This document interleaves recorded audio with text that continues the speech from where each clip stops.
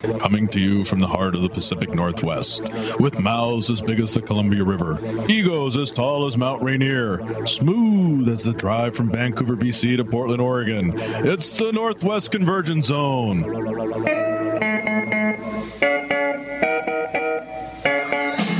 All right, everybody. Hey, welcome back to the Northwest Convergence Zone show. It's good to have everybody here. Hope you had a good week. I know we did.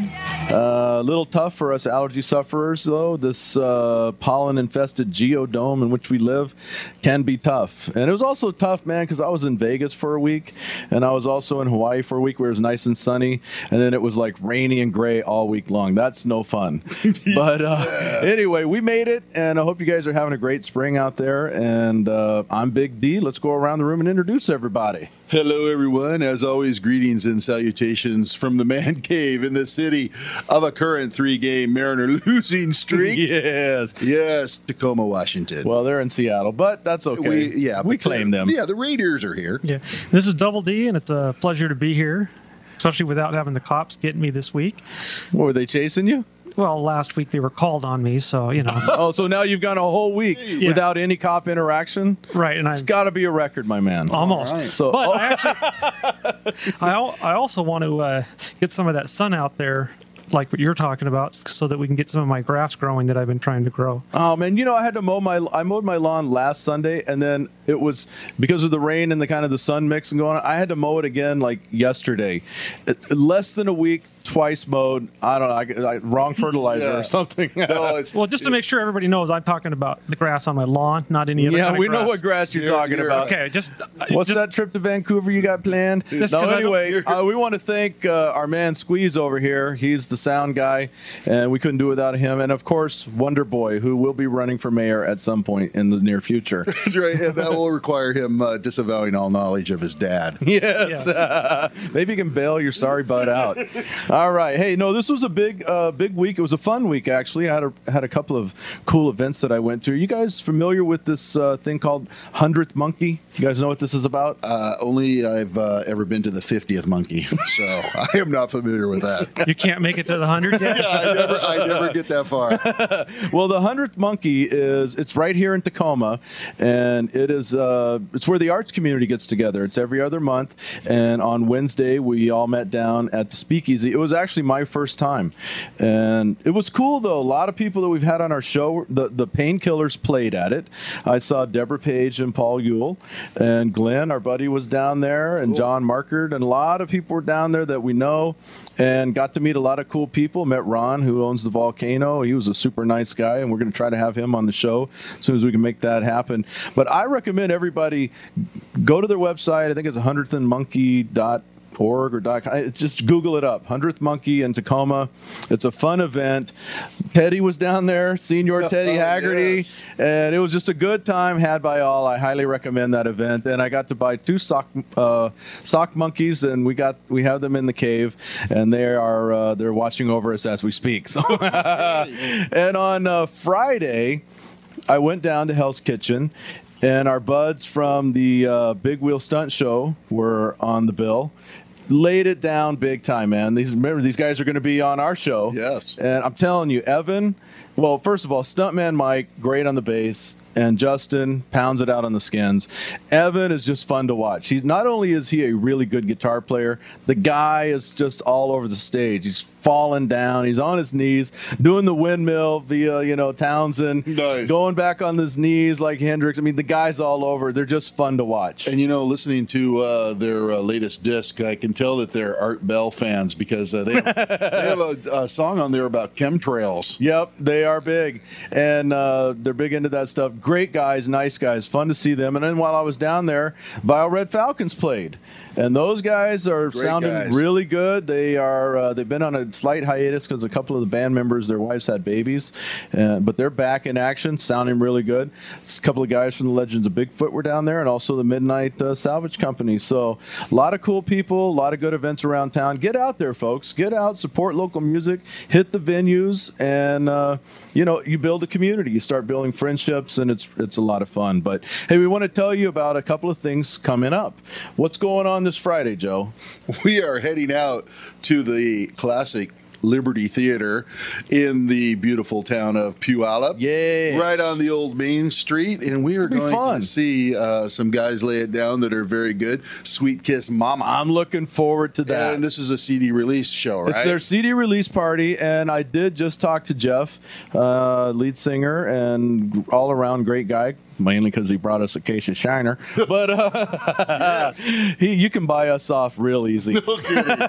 I mean, a half rack, you know. Yeah, That'll do it. whatever, man. Anyway, he told me that there are some tickets still available. So go down. You can buy them at the door and get in. It's going to be a really fun time. And then also, Saturday, Double D, what are we doing on Saturday?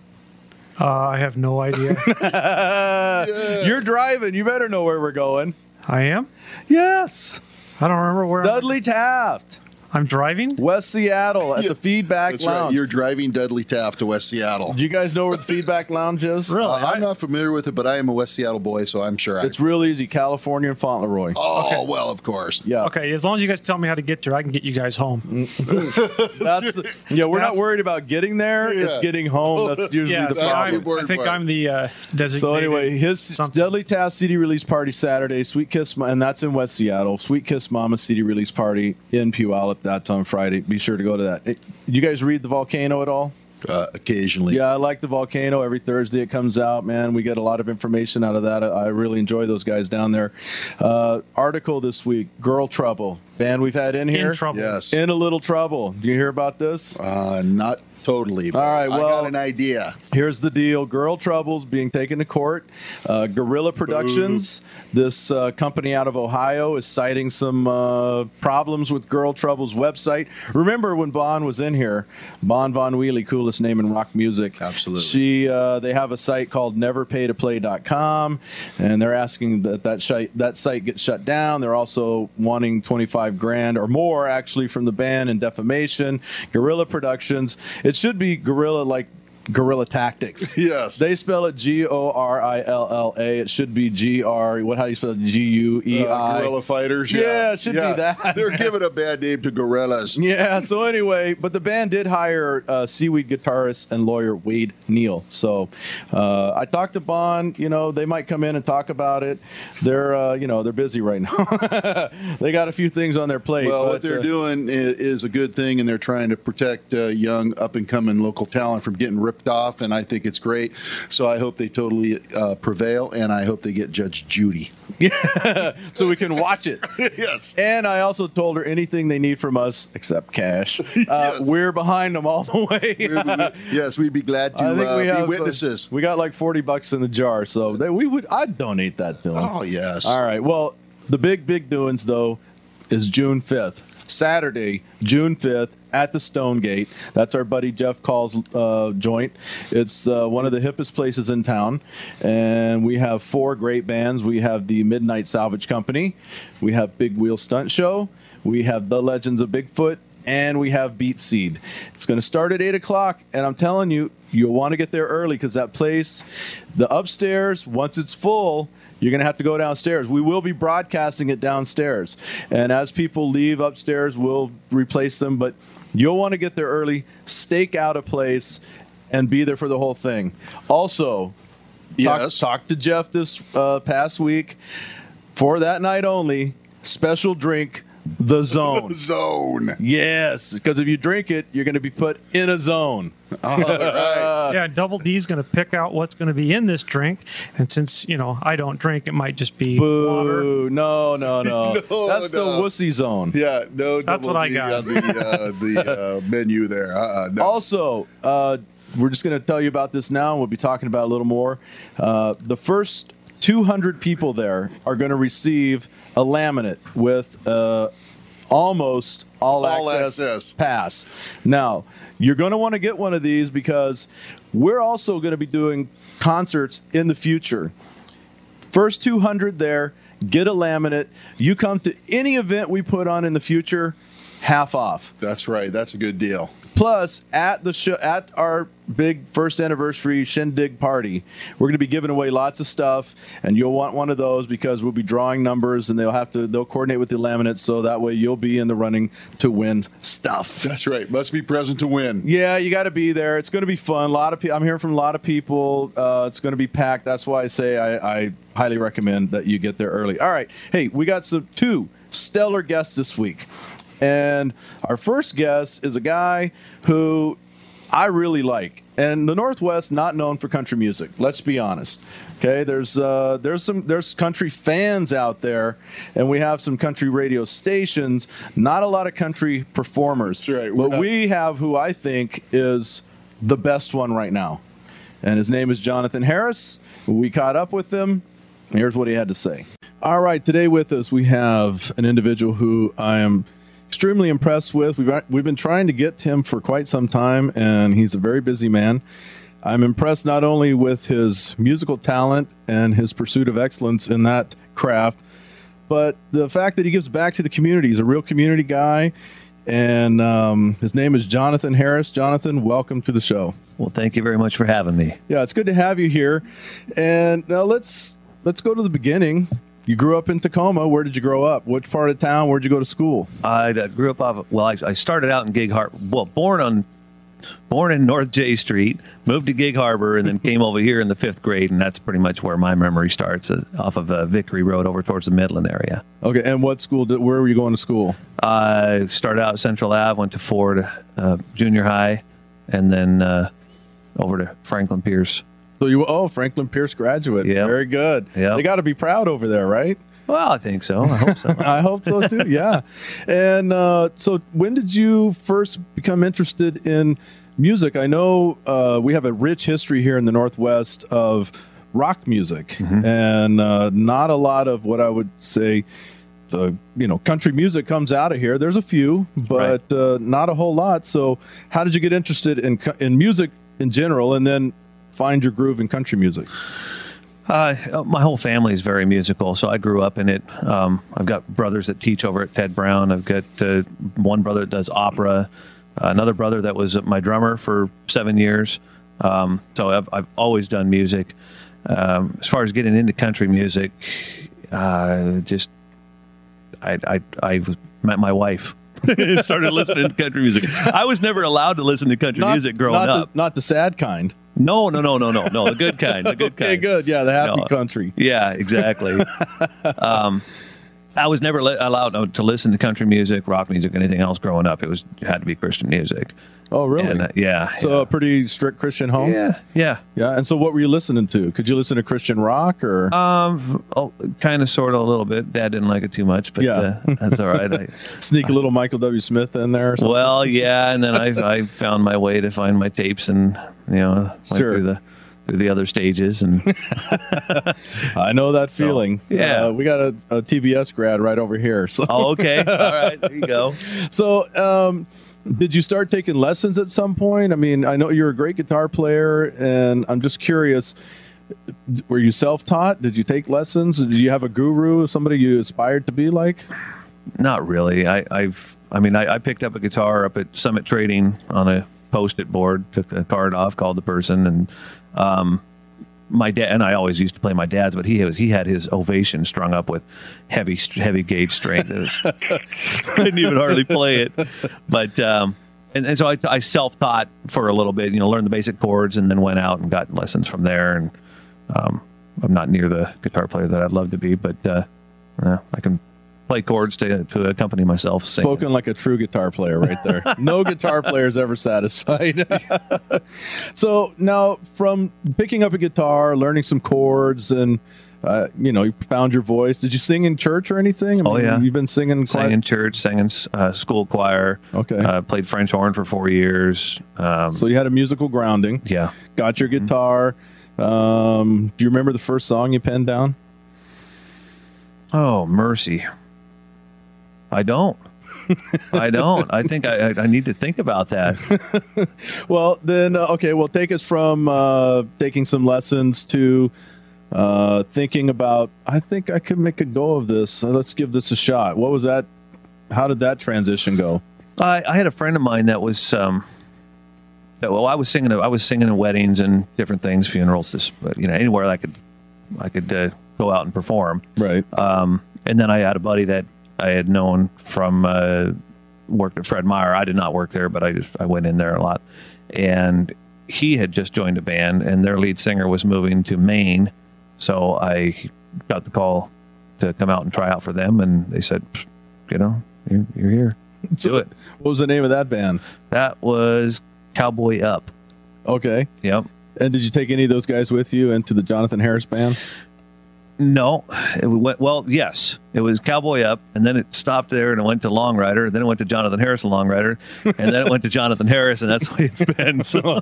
Very good. Well, you have 3 CDs, and the latest one out is titled Where Concrete Don't Grow. Yep. Let's listen to a track off of that. Title of this is She Was.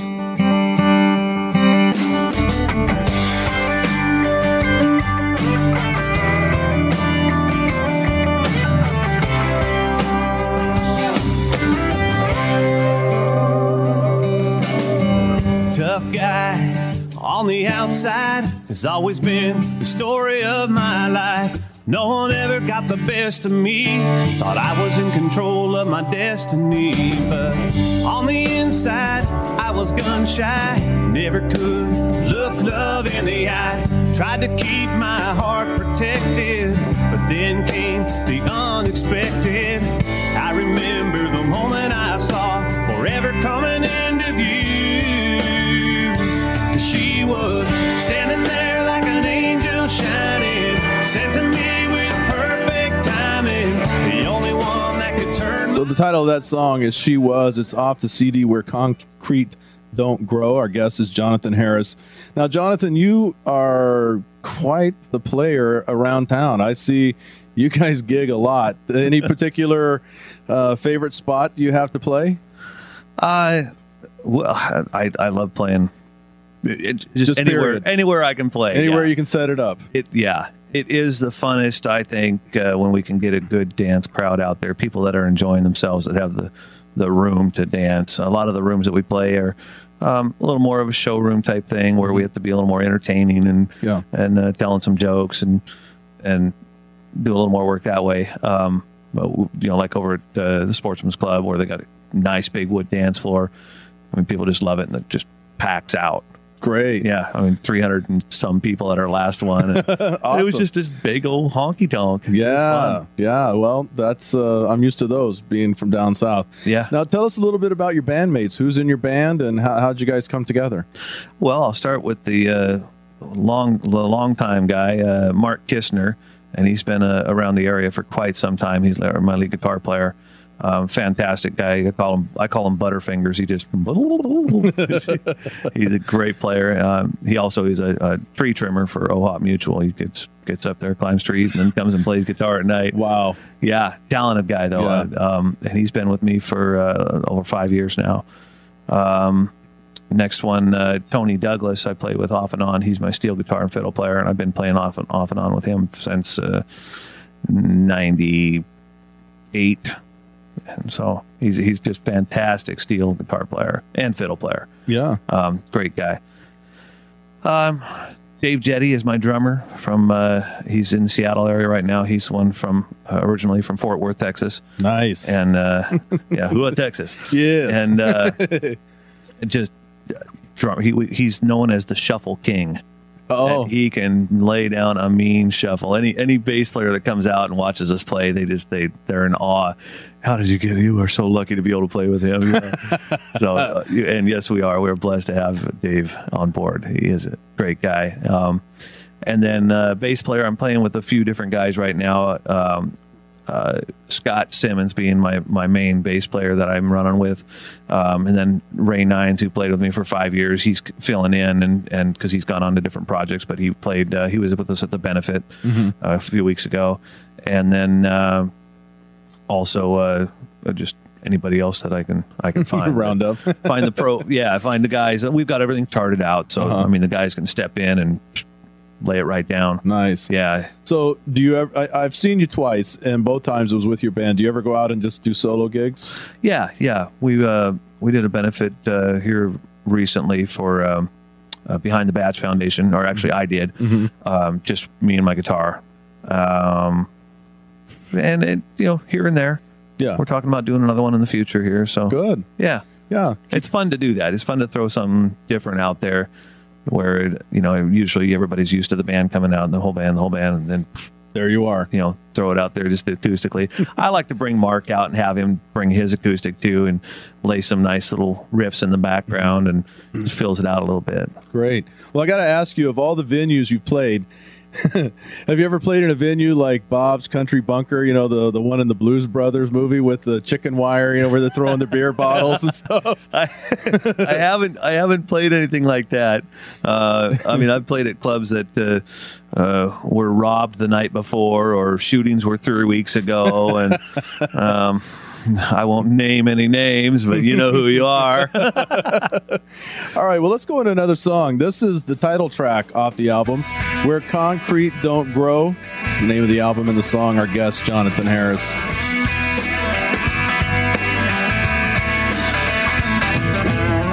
I'm tired of the city lights turning night to day. Don't want to sit on a back porch around a campfire in a cage. Too many cars, too many planes flying over my head. I'm ready to go. I packed the change in a knapsack for a 2-night getaway. Got a cooler full of ice, enough beer to last 3 days. Ready to go, I wanna run, I'm about to come undone. I'm ready to go. Where the rivers run and the eagles fly, snow-capped mountains touch the sky. You can see for miles, no one else inside. All right, we got to pull that down because I'm all of a sudden driving down a country road in Texas, man. Yeah, buddy. That's some great stuff right there, I got to tell you. Growing up in Texas, I was exposed to a lot of country music and a lot of good country music, and I'm so impressed with what you have laid down here. It really stands up, and I see big things for you. I really do. And let's shift gears, though, and talk a little bit about your giving back, your contributions. I know when the Lakewood officers, we had that tragedy, and they had the big memorial at the Tacoma Dome. They chose your song to play, and also when this last officer was shot, didn't you go out and do a memorial gig or something for that? Yeah. And I know you're really involved in the troops. Tell us about that now, because there's a lot of artists out there who kind of say, "Oh yeah, that was really sad," but you actually get involved, and I'm curious how that comes about, and what is it in you that draws you towards that? Well, I don't know. I haven't been asked that before. I don't know if I should say it's a calling. I just feel drawn to help people out. It's not all about. But in this day and age, there's a lot of adversary towards the police and even the military from certain sectors. Yeah, and you don't hear a lot of people supporting them. It's almost become politically correct to not support them. True. But you have shunned all of that and said, no, I support this. I support the troops. I support the police and all of this. Have you caught any flack for that? Have you gotten all support from that? What's going on with that? There's a few emails here and there that come in and, oh, you're just doing this just to get your name out there and whatnot. It's like, say what you want. I'm doing what I feel like I should do, and I have not taken a dime for any of the benefits I have done. I considered it an honor to have been able to sing for Deputy Mundell's memorial service.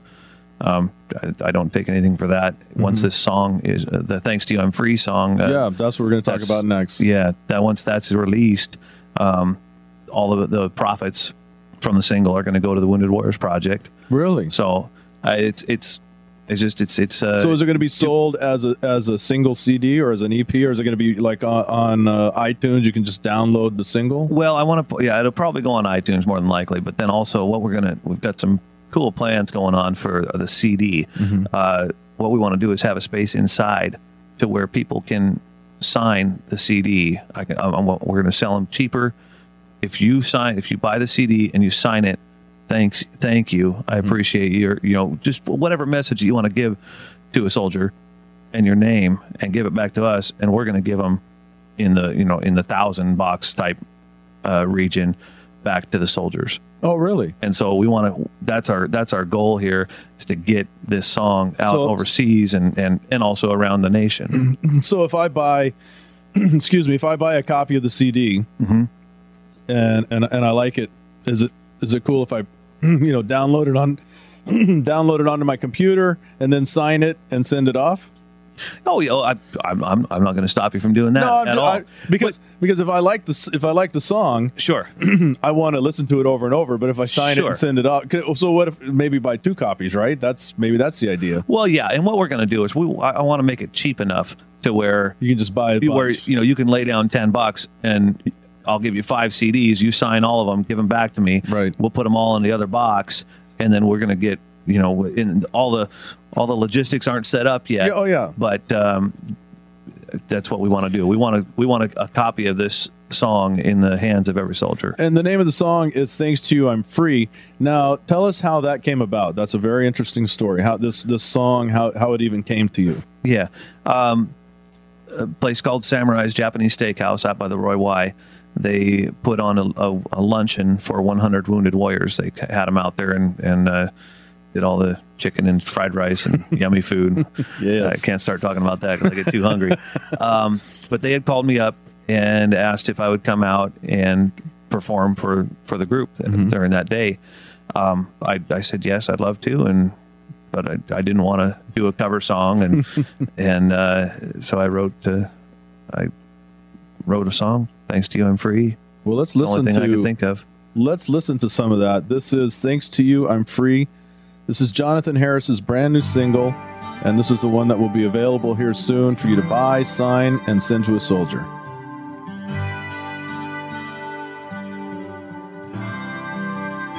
You don't know my name or my family, the way I live or what I believe. I've only thought to walk your path, but when it came down to the fight, you had my back. You knew the consequence, the price was high. You made a choice, you sacrificed.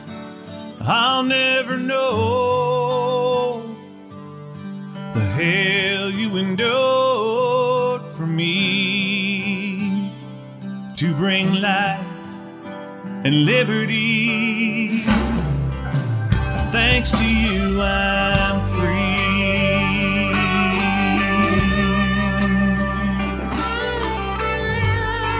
And that was "Thanks to You, I'm Free." What a great song. I think that's a great project, Jonathan. I really do. Kudos to you. Thank you. Sign us up for several copies. Okay, will do. Absolutely. Truthfully, we would like to contribute to that. Sure. Now, tell us a little bit about your family. I think it was on your website or somewhere I read that you met your wife at the Puyallup Fair. Yeah.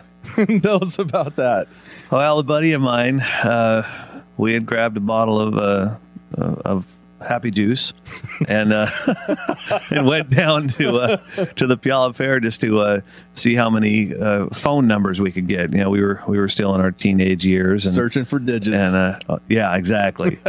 And ran into a couple of girls down there, and to this day, he is married to the one that he met, and the one that I met was with his wife. Right. They were there at the fair together, and I'm married to my wife. And two boys? 2 boys and another little little angel on the way. We don't. Oh, congratulations! Thank you much. Very nice. Just passed 12 weeks today, so you're in the safe zone. Coming along. Yeah. Great. So now you live out in Graham, is that correct? Yeah. And you have a ranch out there? Well, we call it our 5-acre ranch. Yeah. Well, it's more than we have here in the city. And so let's just get down to who your musical influences were. Who were you listening to that influenced you, when you were learning guitar and that kind of pulled you towards the country vein? Randy Travis. Not a bad choice right there. Yeah, that's one of the. Have you seen him? Main guys. Yeah. Seen him. And as far as the longevity thing, I mean, I love George Strait. In Texas. Nothing wrong with George Strait. Yeah. Yes. He's got a great style, and he's just a cool vibe about him. Now, you shared the stage with some pretty big names too, haven't you? Yeah. Tell us about that. Who have you opened for? Well, we've where do I start with that? Red Akins, Chad Brock, Trick Pony, Charlie Daniels, Merle Haggard. Yeah. You get to meet any of these guys? Yeah. Here and there, some of them. Yeah. Some of them are in and out real quick. Oh yeah. We did a 3-day run with Sammy Kershaw. Nice. Yeah. We played for president when he came out to Fort Lewis, President Bush when he came to Fort Lewis. Tell us how that was. Is that nerve-wracking to have the president out there watching, or you just zone it out? Just kind of zone it out. And it was so early in the morning. We had to be over at Gallup and Gertie's at 4:30 or something like that. And then this van pulled up because we had to go in and set everything up the day before and have it. And then the security team came in, swept everything. Right. And then we come in the next morning, and so we're playing at 6 o'clock in the morning.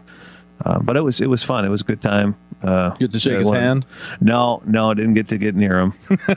But still an honor to be able to play. And also, I was 10,000 troops there that morning too. So it was very, very cool to be able to be a part of that. That would be great. Now, the name of your record label is Region 1 Records in Nashville. How did you sign that deal? Well, I had and some of the things have changed since then too.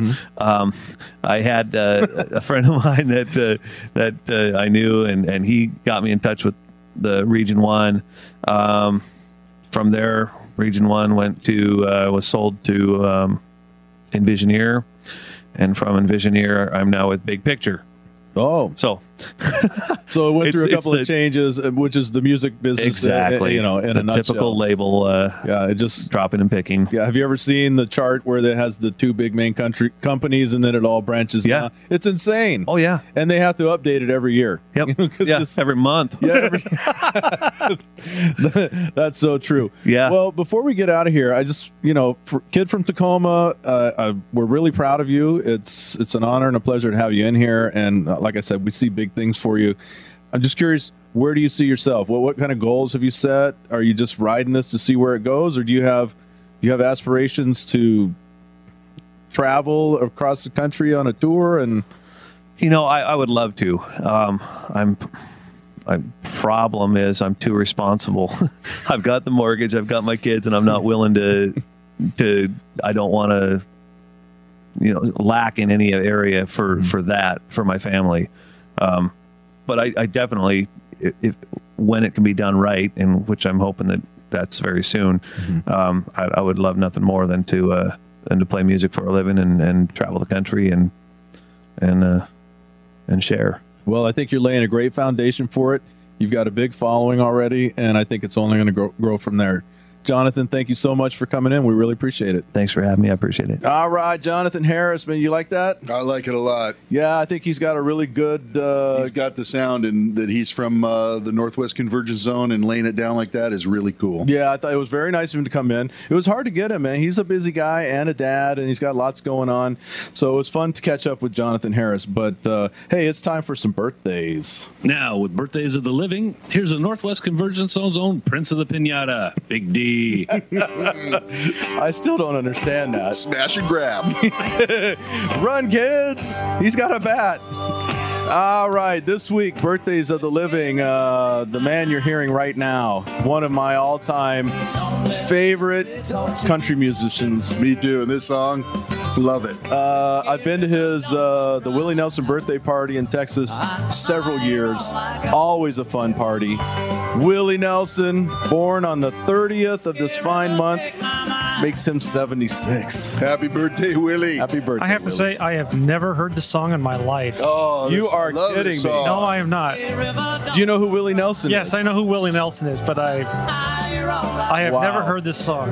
I know that's I can't believe that. All right. Well, also, a guy who I used to listen to a lot when I was in my teens. He had a great show on every weekend, The Big Countdown. Casey Kasem.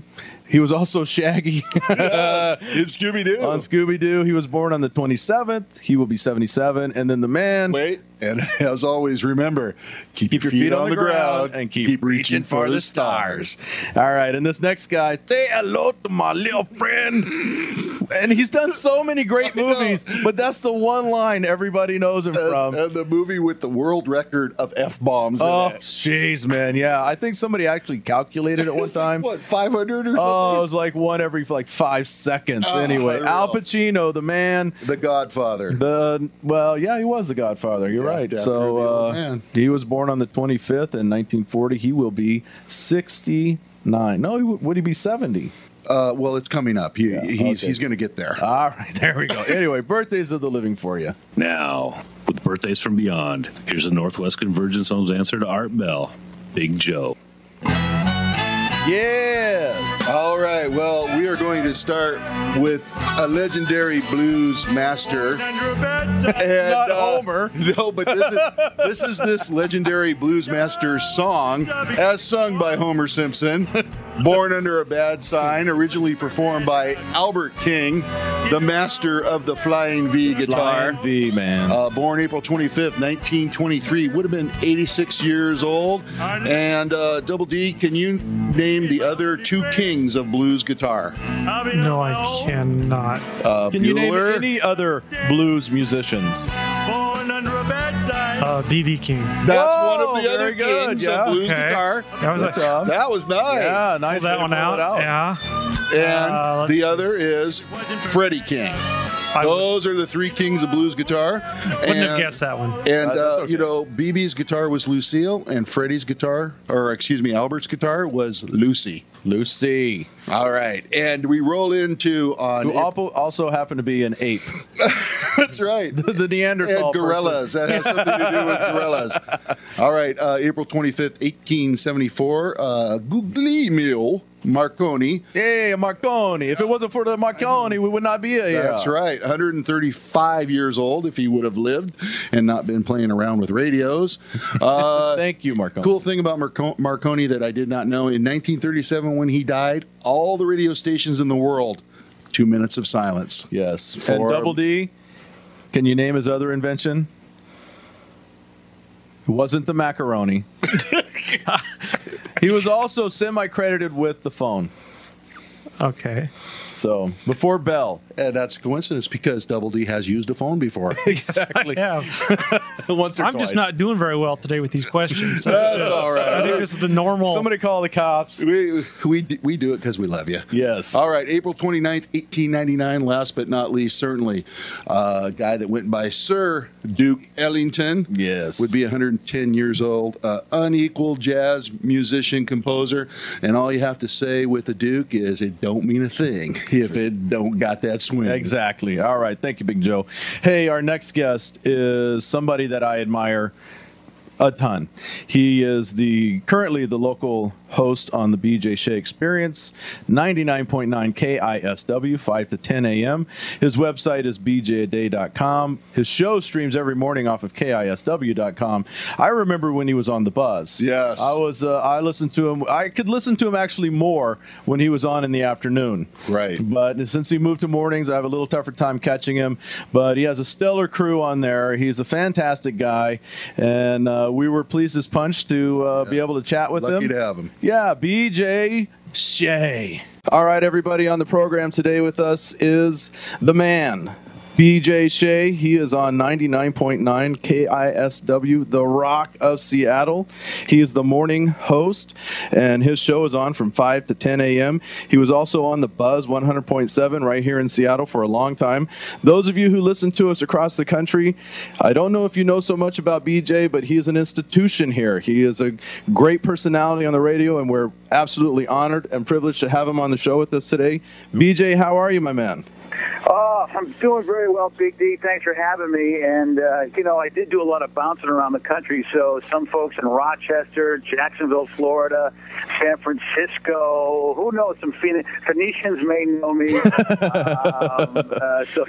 Granted, some of those cities I didn't last too long, but if you got any listeners out there, it's good for me to sort of be able to reach them again.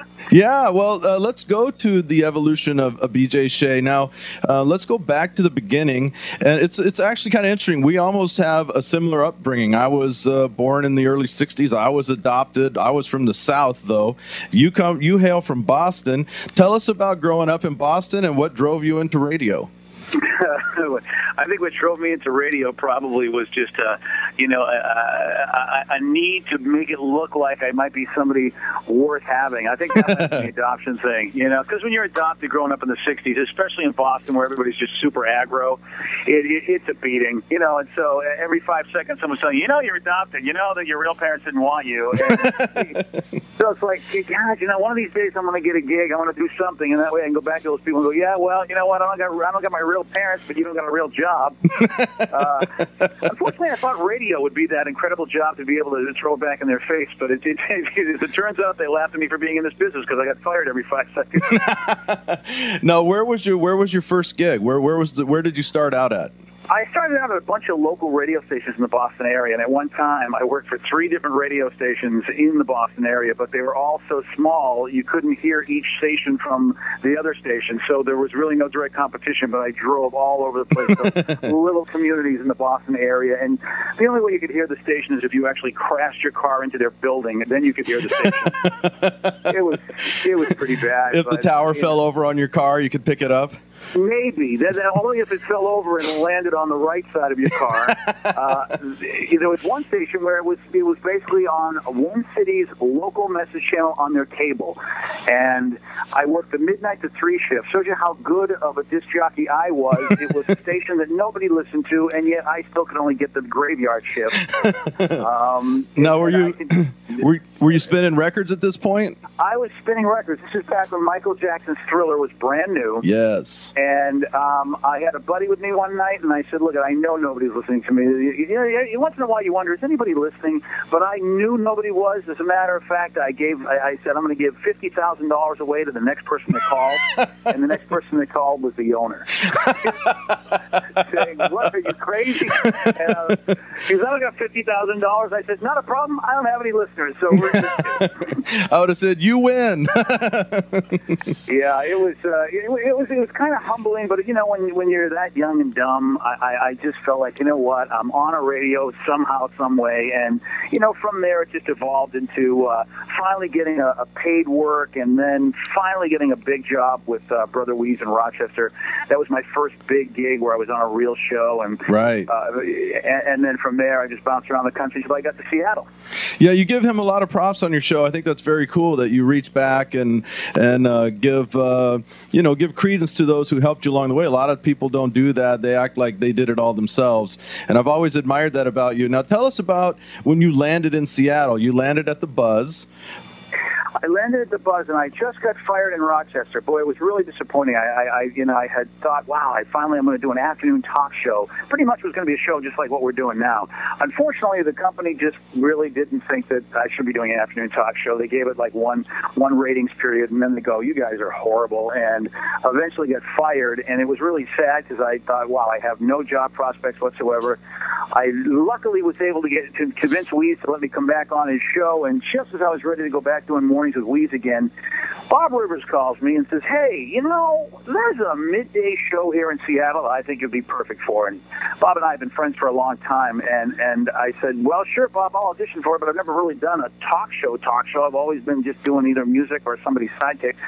And eventually I got the audition for The Buzz, and I did it in a little closet in Rochester, and it was it was completely effed up. I couldn't hear the callers couldn't hear me. I was terrified. I knew nothing about Seattle, trying to pretend like I did. And luckily I did well enough that they flew me out there for a week audition, and for the whole week I went out there, and it was the most beautiful week in Seattle. It was in September. The sun was out. It was gorgeous and green, and I just said to my wife, I said, I know I've had this job in Rochester lined up, but I said, honey, Seattle is an awesome city, and I think I've got to take this job. And little did I know I'd only have it for 4 months, and then get a hiatus, which is actually the 10th anniversary. It's 10 years ago that happened. Was that 10 years ago? 10 years ago this past March, I opened my big fat mouth and pissed off the Christians. Person, and then had to do an 8-month battle to get my job back, which was pretty amazing because most people thought I'd never work in the industry again. We heard that a lot. There was a lot of that going around. He's done. It's over. It's say goodnight. I'll tell you, Tom, it's funny because I said something stupid, and it was stupid because I was just trying to get a shock and a rise out of people, and I could have done it a lot better or not said it at all. But I think the greatest advice I got was from Tom Likas, because through the whole process, I finally get rehired, and it just so happens that Tom Likas is doing a show live in Seattle, and I walk in the studio, and there I am, and he looks at me and he smiles because he's like, I have to tell you, very rarely do you ever see people get fired and they get rehired by the same company. He said, it's an amazing thing, but I've got some advice for you. And I said, all right, Tom, what's your advice? He says, get ratings, then say something stupid. He said, you did it the other way around.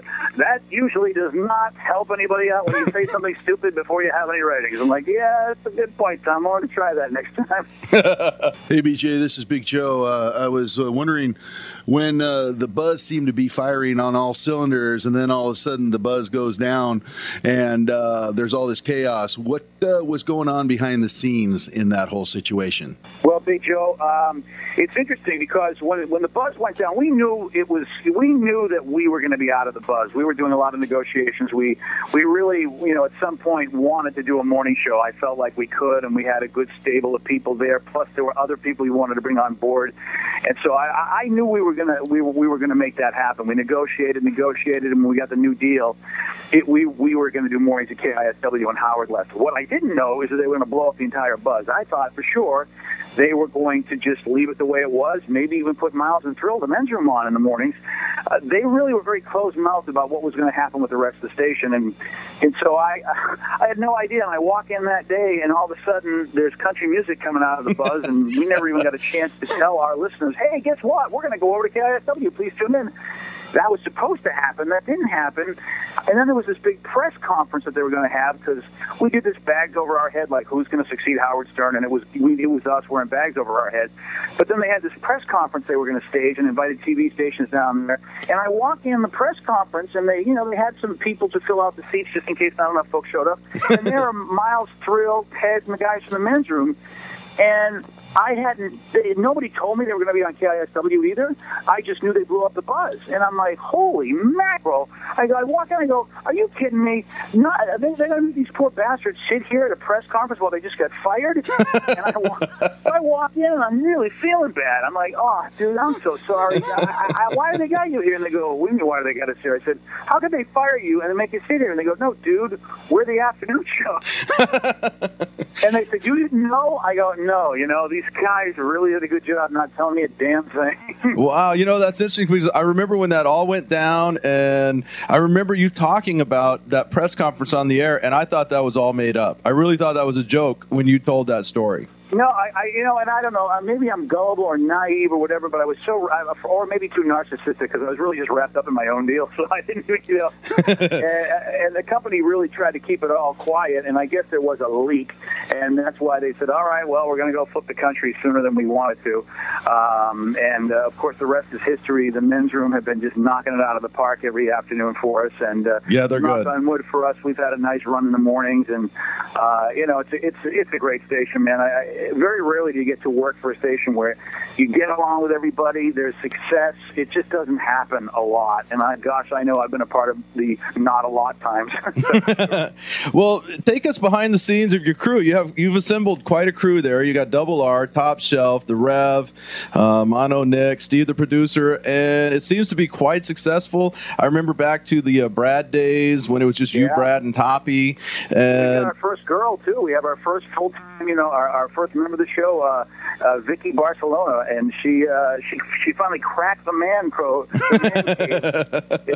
And it's surprising because many folks thought there's no way that's ever going to happen, and we didn't intentionally say, look, no women allowed. Though the core of the show is just us guys talking, and so she very rarely is on there, but she's really good behind the scenes. And but I'll tell you, it's quite a crew. Top Shelf has been with me the longest, and he's actually the longest tenured employee, which is unbelievable. But yeah, he's been a radio for a long time here in Seattle. Yeah, and he runs our board and laughs like a hyena, and people still think he's a laugh track. It's a bit frustrating, because he sounds like old school laugh track radio, but since he's a real guy, people somehow, when they find out, go, "Oh, that's pretty bizarre."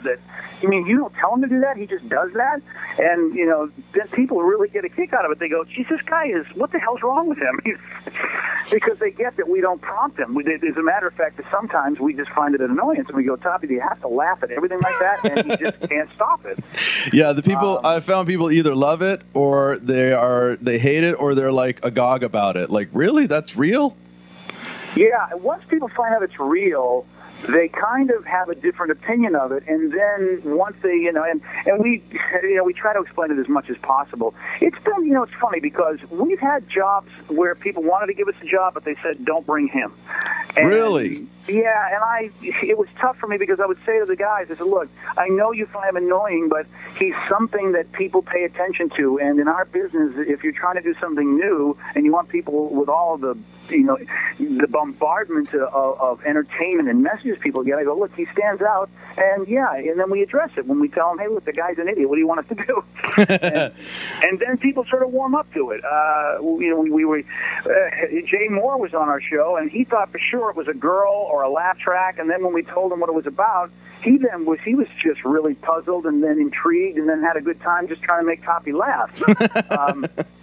That's the trouble, is people think it's fake, but when they find out it's not, it seems like there's something they like Toppy, and then all of a sudden they can't do without him. They go, "Geez, we really need that guy when he's not there," and it's weird. I don't know what to say about it, but at least in Seattle we tend to, knock on wood, be doing well with Toppy. So I just couldn't kick him off the show as much as some of these so-called experts around the country wanted him off. And what about your relationship with Double R?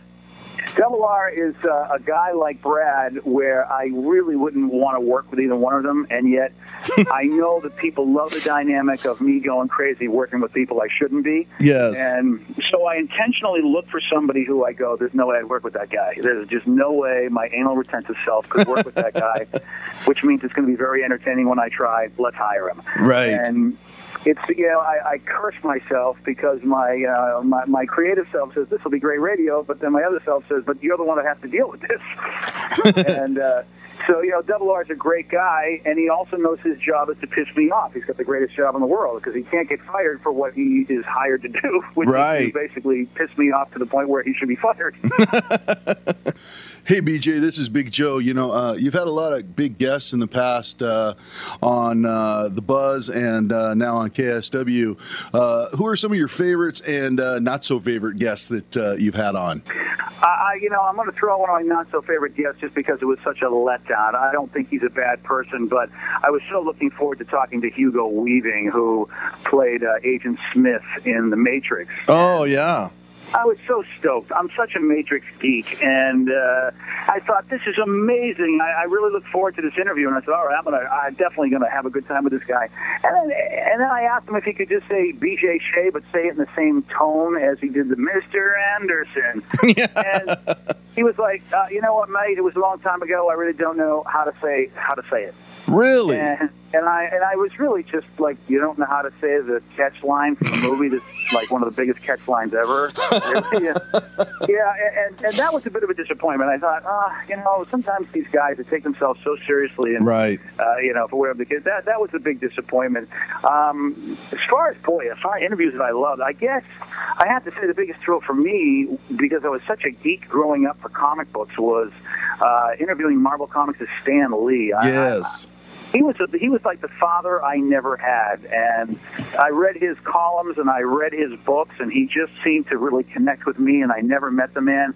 And so here I am doing a radio show, and it just so happens I get to interview Stan, and I just thought, wow, that's surreal. I never thought in my life I'd ever even meet the guy, let alone be able to interview him. And he was everything I expected him to be and more. And so he's part of a long guest that we've had, but he sticks out. Now, hey, were you just down in Vegas for the big broadcasting convention at all? I wasn't. It's funny. There are only so many conventions they let us go to, and even then, this business is an odd business where they go, yeah, everybody but you guys need to get like classes and improvement. Okay. But, so that's more for a lot of business people. Some people, will go down there. But for us, we go to a thing called Morning Show Boot Camp, and then another one called BitFest. It's 2 a year, and that's really geared towards talent. Okay. Well, the reason I asked was because Stan Lee was at that. Well, was he down there? Yeah. I know. And didn't you weren't you down there that same week yourself? Exactly. I was down. I didn't go to his thing. I didn't get into it, but he was there at the conference. I was surprised. Good for him. Well, he's a smart guy. I'm not surprised, because it's a great convention if you want to touch the business and sort of rub shoulders with all the people in charge of the business. I don't know how much air talent's down there, because you have to miss your show, or maybe you could broadcast, and that costs companies money to broadcast live. So it's an interesting thing about the NAB, and it's too bad, because I've been to the one that was in Seattle, and I think I was at another one in my life. No, actually, it was mostly like behind the scenes guys. It was mostly like producers and camera operators from small stations and stuff. But there were a lot of them down there, like 30,000 people, I think. Well, that's good. That's kind of cool. It makes me feel good that our business is represented like that, because audio entertainment, especially now with what you guys are doing and people are doing with the internet and with iTunes, podcasting, audio entertainment, man, is just huge. Yes. And I'm so stoked for what's out there for people like ourselves, because the bigger it gets, the better it is for us. Absolutely. Just wanted to ask you a quick question. Has there ever been a moment, because all of us who have been in radio, there's been a moment on the air when something went incredibly wrong, the audience didn't know it, and you didn't know how to get out of it? Has that ever happened to you, and what was it? Oh, yeah. This, it's funny. This stuff usually happens at the beginning of a person's career.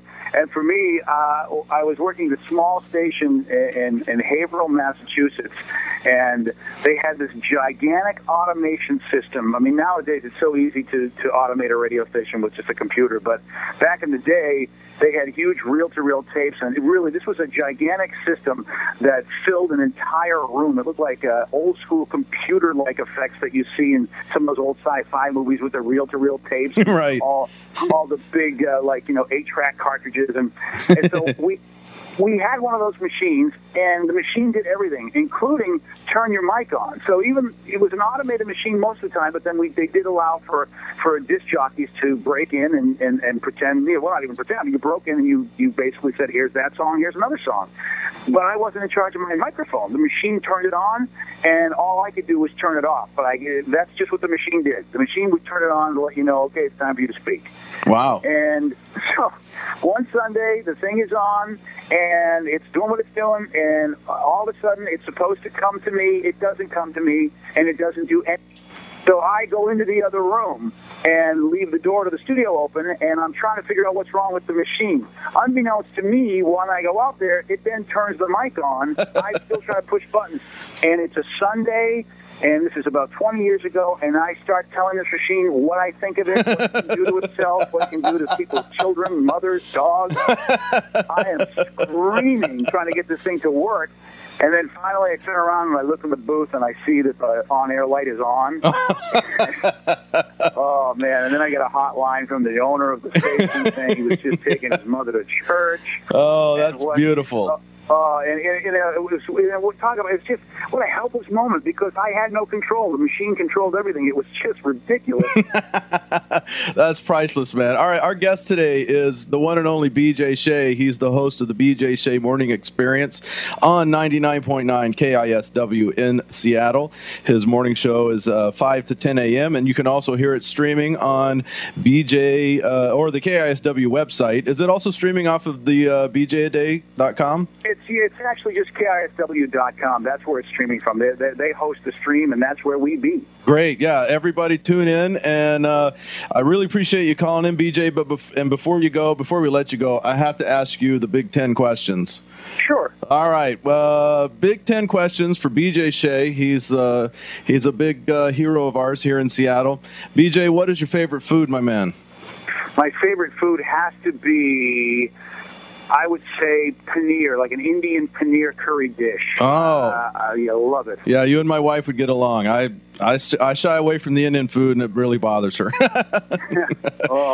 And we got some good Indian restaurants here in Seattle. Yes, we do. And she's from Vancouver, and they got good ones up there in Canada, too. Oh, yeah, I bet you. Yeah, Vancouver's got a great Indian section up there, Little India. Okay, BJ, what kind of car are you driving these days? Well, and it's funny because I do advertise for the guy. I'm driving a Hyundai Sonata from Gary. Gary, the Hyundai Ferry. I should say a Hyundai Santa Fe, not a Sonata, though those Sonatas are nice. Oh, yeah. Okay, so you're driving a Santa Fe.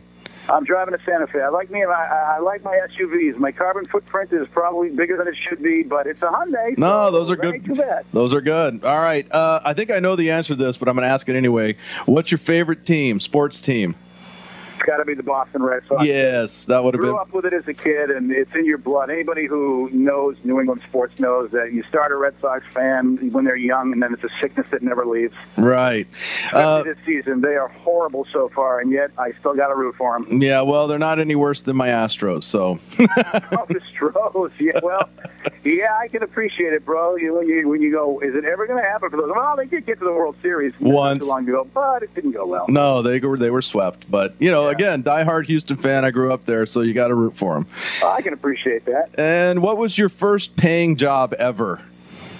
First paying job ever was in a supermarket, actually, at 15 years old. I didn't keep it long, but it was my first paying gig. Yeah, that's not bad. You got to start somewhere. Oh, yeah, and customer service actually is, it really trained, it did a lot for me in what I do now, because I'm huge on customer service, and I learned that from supermarkets and clothing stores, and so for me, that's been a big part of, I think, why we've had some success, is because we're really big on customer service. Yeah, you are. You guys really take care of your fans well with the whole BJ, the Army thing, and freebies and giveaways and listener parties. You guys are really in touch with your fans. I've always appreciated that. Yeah, I'll tell you, it's we answer every email. It's not just read every email. Right. We pretty much answer every one in one way, shape, or form. I got 7 people now that help out. Yeah. But somebody, if they send an email or a Facebook message or a tweet, you pretty much, it gets read, and for the most part, gets answered, which a lot of people think I'm crazy, but I look at it like, look, man, I think people appreciate the fact that they know that you actually read their message and that you may even respond and tell them thanks for listening. Yeah, no, that's admirable. A lot of people don't do that. You get the just the sort of form email back, thanks, and you never hear from them. Okay, yeah, BJ. It's funny because that happened to me, and it's a guy that I try to get together for lunch, a fellow radio person. And I have to tell you, I got the form letter back from the guy. The email address he gave me was the form letter email. And I'm like, wow.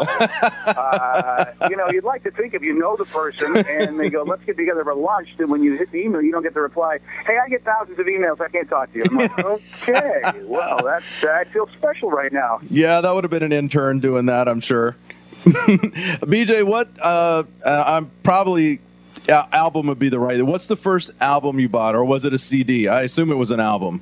No, you're right. It was an album. It was a '78 album, and I used to have to crank the record player. I think it was Boston's "More Than a Feeling," which I think for my generation, that probably was a first album for a lot of people. Yeah, it was a great album, man. Very good stuff. Okay, for you, what is a can't miss TV show right now? Oh, Big Bang Theory. Well, geez, it's tough. It's between that and Doctor Who, but I think I have to give a slight edge to the Big Bang Theory because I just love that show. It's all about geeks. It's all about me, and the main character Sheldon is really so much like me. It's scary. Very nice. Yeah, and for me, it would have been Bobby Hill. Well, you know what? They're both charming individuals. Yes, all the way around. Hey, what was the last movie you saw? I just saw Kick-Ass again. I actually went out and saw it twice. What'd you think of that? Movie. Love that movie. I don't know if you saw it, but it's. I haven't seen it yet, but I know it's getting Roger Ebert really ripped it. And that's surprising to me. I mean, first of all, he's in the minority because Rotten Tomatoes gives it like a 75%. So I saw that. The minority. And I have to think. I look at a guy like Roger and go, you know what, dude? This obviously is not a movie for you. I have such a love for superhero movies, and Matthew Vaughn basically took the world of Spider-Man and the world of Kill Bill and the world of Quentin Tarantino and just put it together in an amazing movie. And I'm sorry, but an 11-year-old girl who has the worst mouth on the planet and kicks ass, how can that go wrong in any movie? Yeah, I plan on seeing it. I did see the Rotten Tomatoes, and that swung me the other way, so I plan on checking that out. So thanks for the review. What was the last concert you attended? The last concert I attended. Now, that's a tougher question. I'm trying to think what the heck it was. My brain, I think, you know what? I think it was Michael Franti and Spearhead, actually. Nice. I know he wasn't the headliner. You know, it may have been somebody, but I really am a big Michael Franti and Spearhead guy. I've been digging that guy for a long time. I know recently one of his songs went mainstream, but I just, you know, my musical taste drives people crazy. But, you know, he lately is the, you know, for me, like the flavor of the day. Yeah. Which drives Steve nuts because, you know, he's a real musical fan and he looks at me like, what is wrong with you? But, yeah, I would say I think that might be the last concert I went to that I can remember. Very good. All right. Well, if we're all sitting around and somebody's buying a round of drinks, what's your favorite drink? What are you having? Oh man, you know what? Mine's the Captain and Coke, man. There you go. Nothing wrong with that. Captain and Coke action. Yeah, no doubt about it. Okay. And for you, Facebook, MySpace, or Twitter, what's working for you? I would say it's currently, you know, I have to say Twitter. Twitter is probably the most convenient thing out there, probably because I can do it on my phone very easily. It's a great, the apps for Twitter on both my BlackBerry and on my iPod Touch are good. And then Facebook is a close second. MySpace, unfortunately, I just don't know if people are using that as much anymore. But, I mean, we still do it and we still have our people out there. But I would put it in that order, Twitter, Facebook, MySpace. Very good. And now I know you've been up in the Northwest for quite a while. I'm just curious, what is your favorite place in the Northwest for you personally? Well, for the longest time, it was Seaside, Oregon. It's been a real cool July 4th spot for my family and I. We go out there, and I just love that you can just go on the beach and just light fireworks, and then they do a big fireworks display out there. And, you know, it's got cool stuff for the kids, and my wife and I both love the ocean. So Seaside, probably in Oregon, I would say, is my favorite go-to spot in the Pacific Northwest. Very nice. Yeah, that's a lovely spot down there. Well, BJ, I don't want to keep you any longer because you've been very generous with your time, and I hope we can count you as a friend of the show. We'd love to have you back. Hey, BJ, I'm looking at the guests you had on last week. You had like Cheech and Chong, Ralphie May, Jonah Hill. Big names. You guys must have been excited about that. We're very excited about Jonah Hill. When guys actually schlep themselves into the studio, somebody at the level of Jonah Hill, it's pretty special. And, we went out and checked out the movie that he's in, get him to the Greek. That's the other thing that we do. A lot of shows, the guys just, they'll review and they'll interview a lot of people, but they won't know what they're talking about, or they won't go out and see their work. And it really is frustrating to me as a person in the business, because I look at like, if Jonah Hill's going to come to my studio, he's going to come to Seattle and get up early and come to my studio.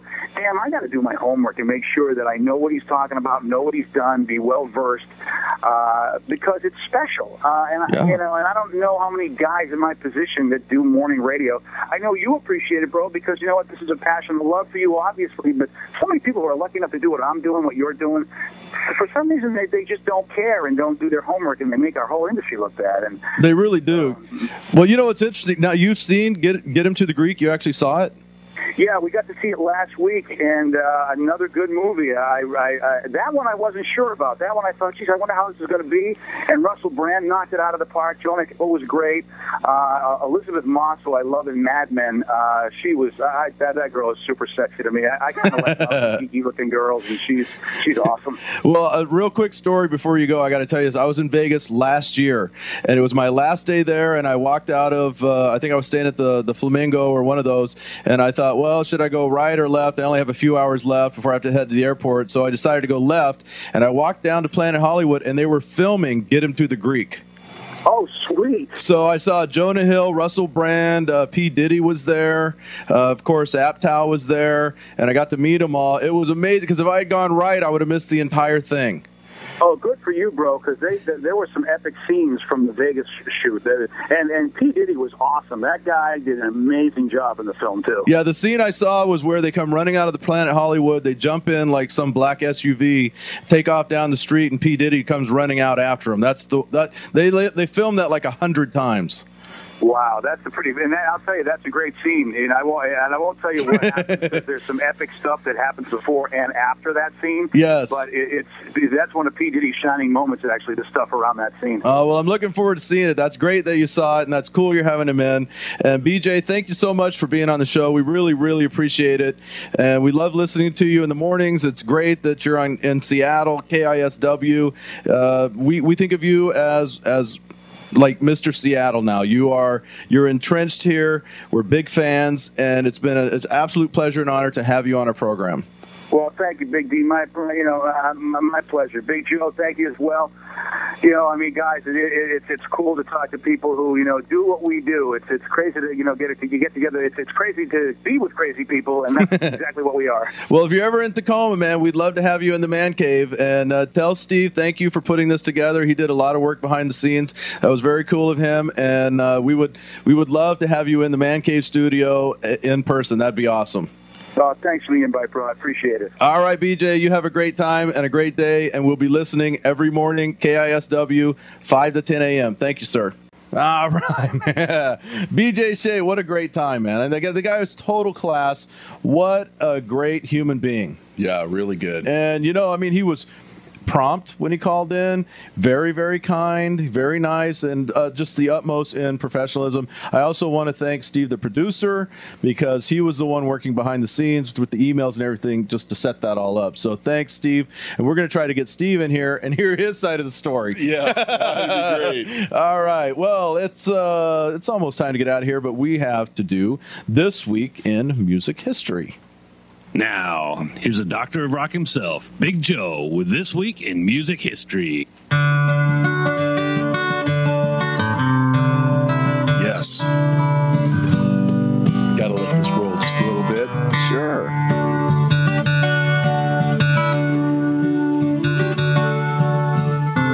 I feel like all of a sudden we're on KZOK. A southern rock band with a flautist.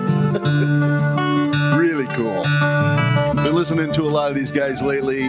Miss them a lot. Ironic thing, this is a story about one of the brothers, the Caldwell brothers. Toy Caldwell, he died this week, April 28th, 1980, in a car accident in his hometown of Spartanburg, South Carolina. He was only 30 years old. Really? And only 30 years old. Wow. And then they always go so young. And then 13 years later, his brother died of heart problems, and his brother was the lead singer, Marshall Tucker. And go back and listen to these guys, because these guys were incredible and just had some great stuff. And I miss this band a lot. They were amazing musicians, and I think in some ways, I think they kind of got overlooked when they came out, because there was a lot of stuff going on at the time. And they were really big in certain pockets, and they were real melodic. I mean, these guys were musicians. Yeah. They had the country roots down, and they were players, and they were just really, really 30 good. Years old, man. 30 years old in a sad. Jeep in your hometown. Yeah, so, well, miss them. Little irony there. All right, well, hey, it's been a great show. I want to thank Jonathon Harris for coming on with us. We also want to thank, of course, BJ Shea, and everybody tune into him on 99.9 KISW in the mornings. And he's a good friend of the show, and it's been good to see all you guys. I hope everybody out there has a fantastic week. It is It's going to be a great show next week. Little Bill Englehart's going to join us, along with some other people. And everybody, have a great week, man. This has been the Northwest Convergence Zone, where all things come together. All right. We're out of here. Saturdays we all hook up and head down to the creek. Coolers in the back are full, long necks are getting cool. The short rope for the truck pull, low gear is all you'll need. Nothing on but a cut-off jeans, hitting flips off an old rope swing. Land wrong and you'll feel the sting.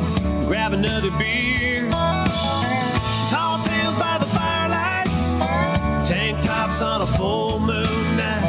Just loving to live life, that's the way we do it round here.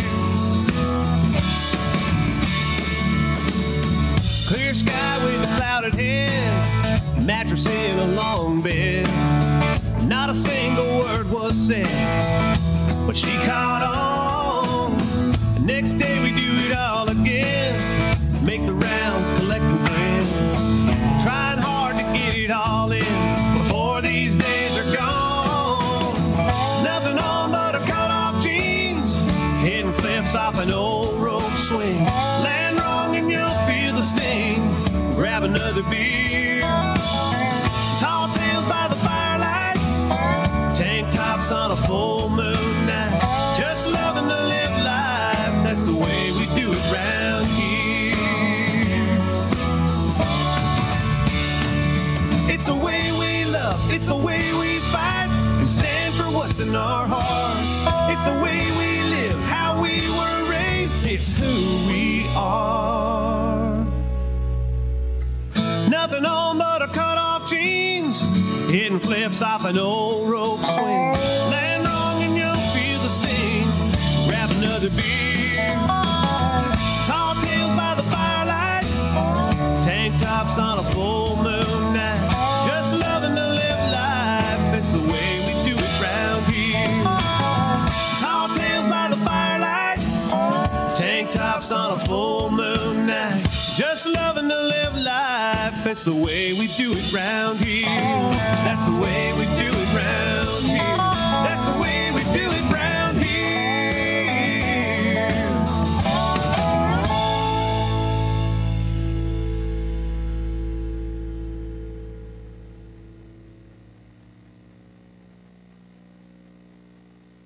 This has been a production of the Northwest Convergence Zone. Email us at nwconvergencezone@gmail.com.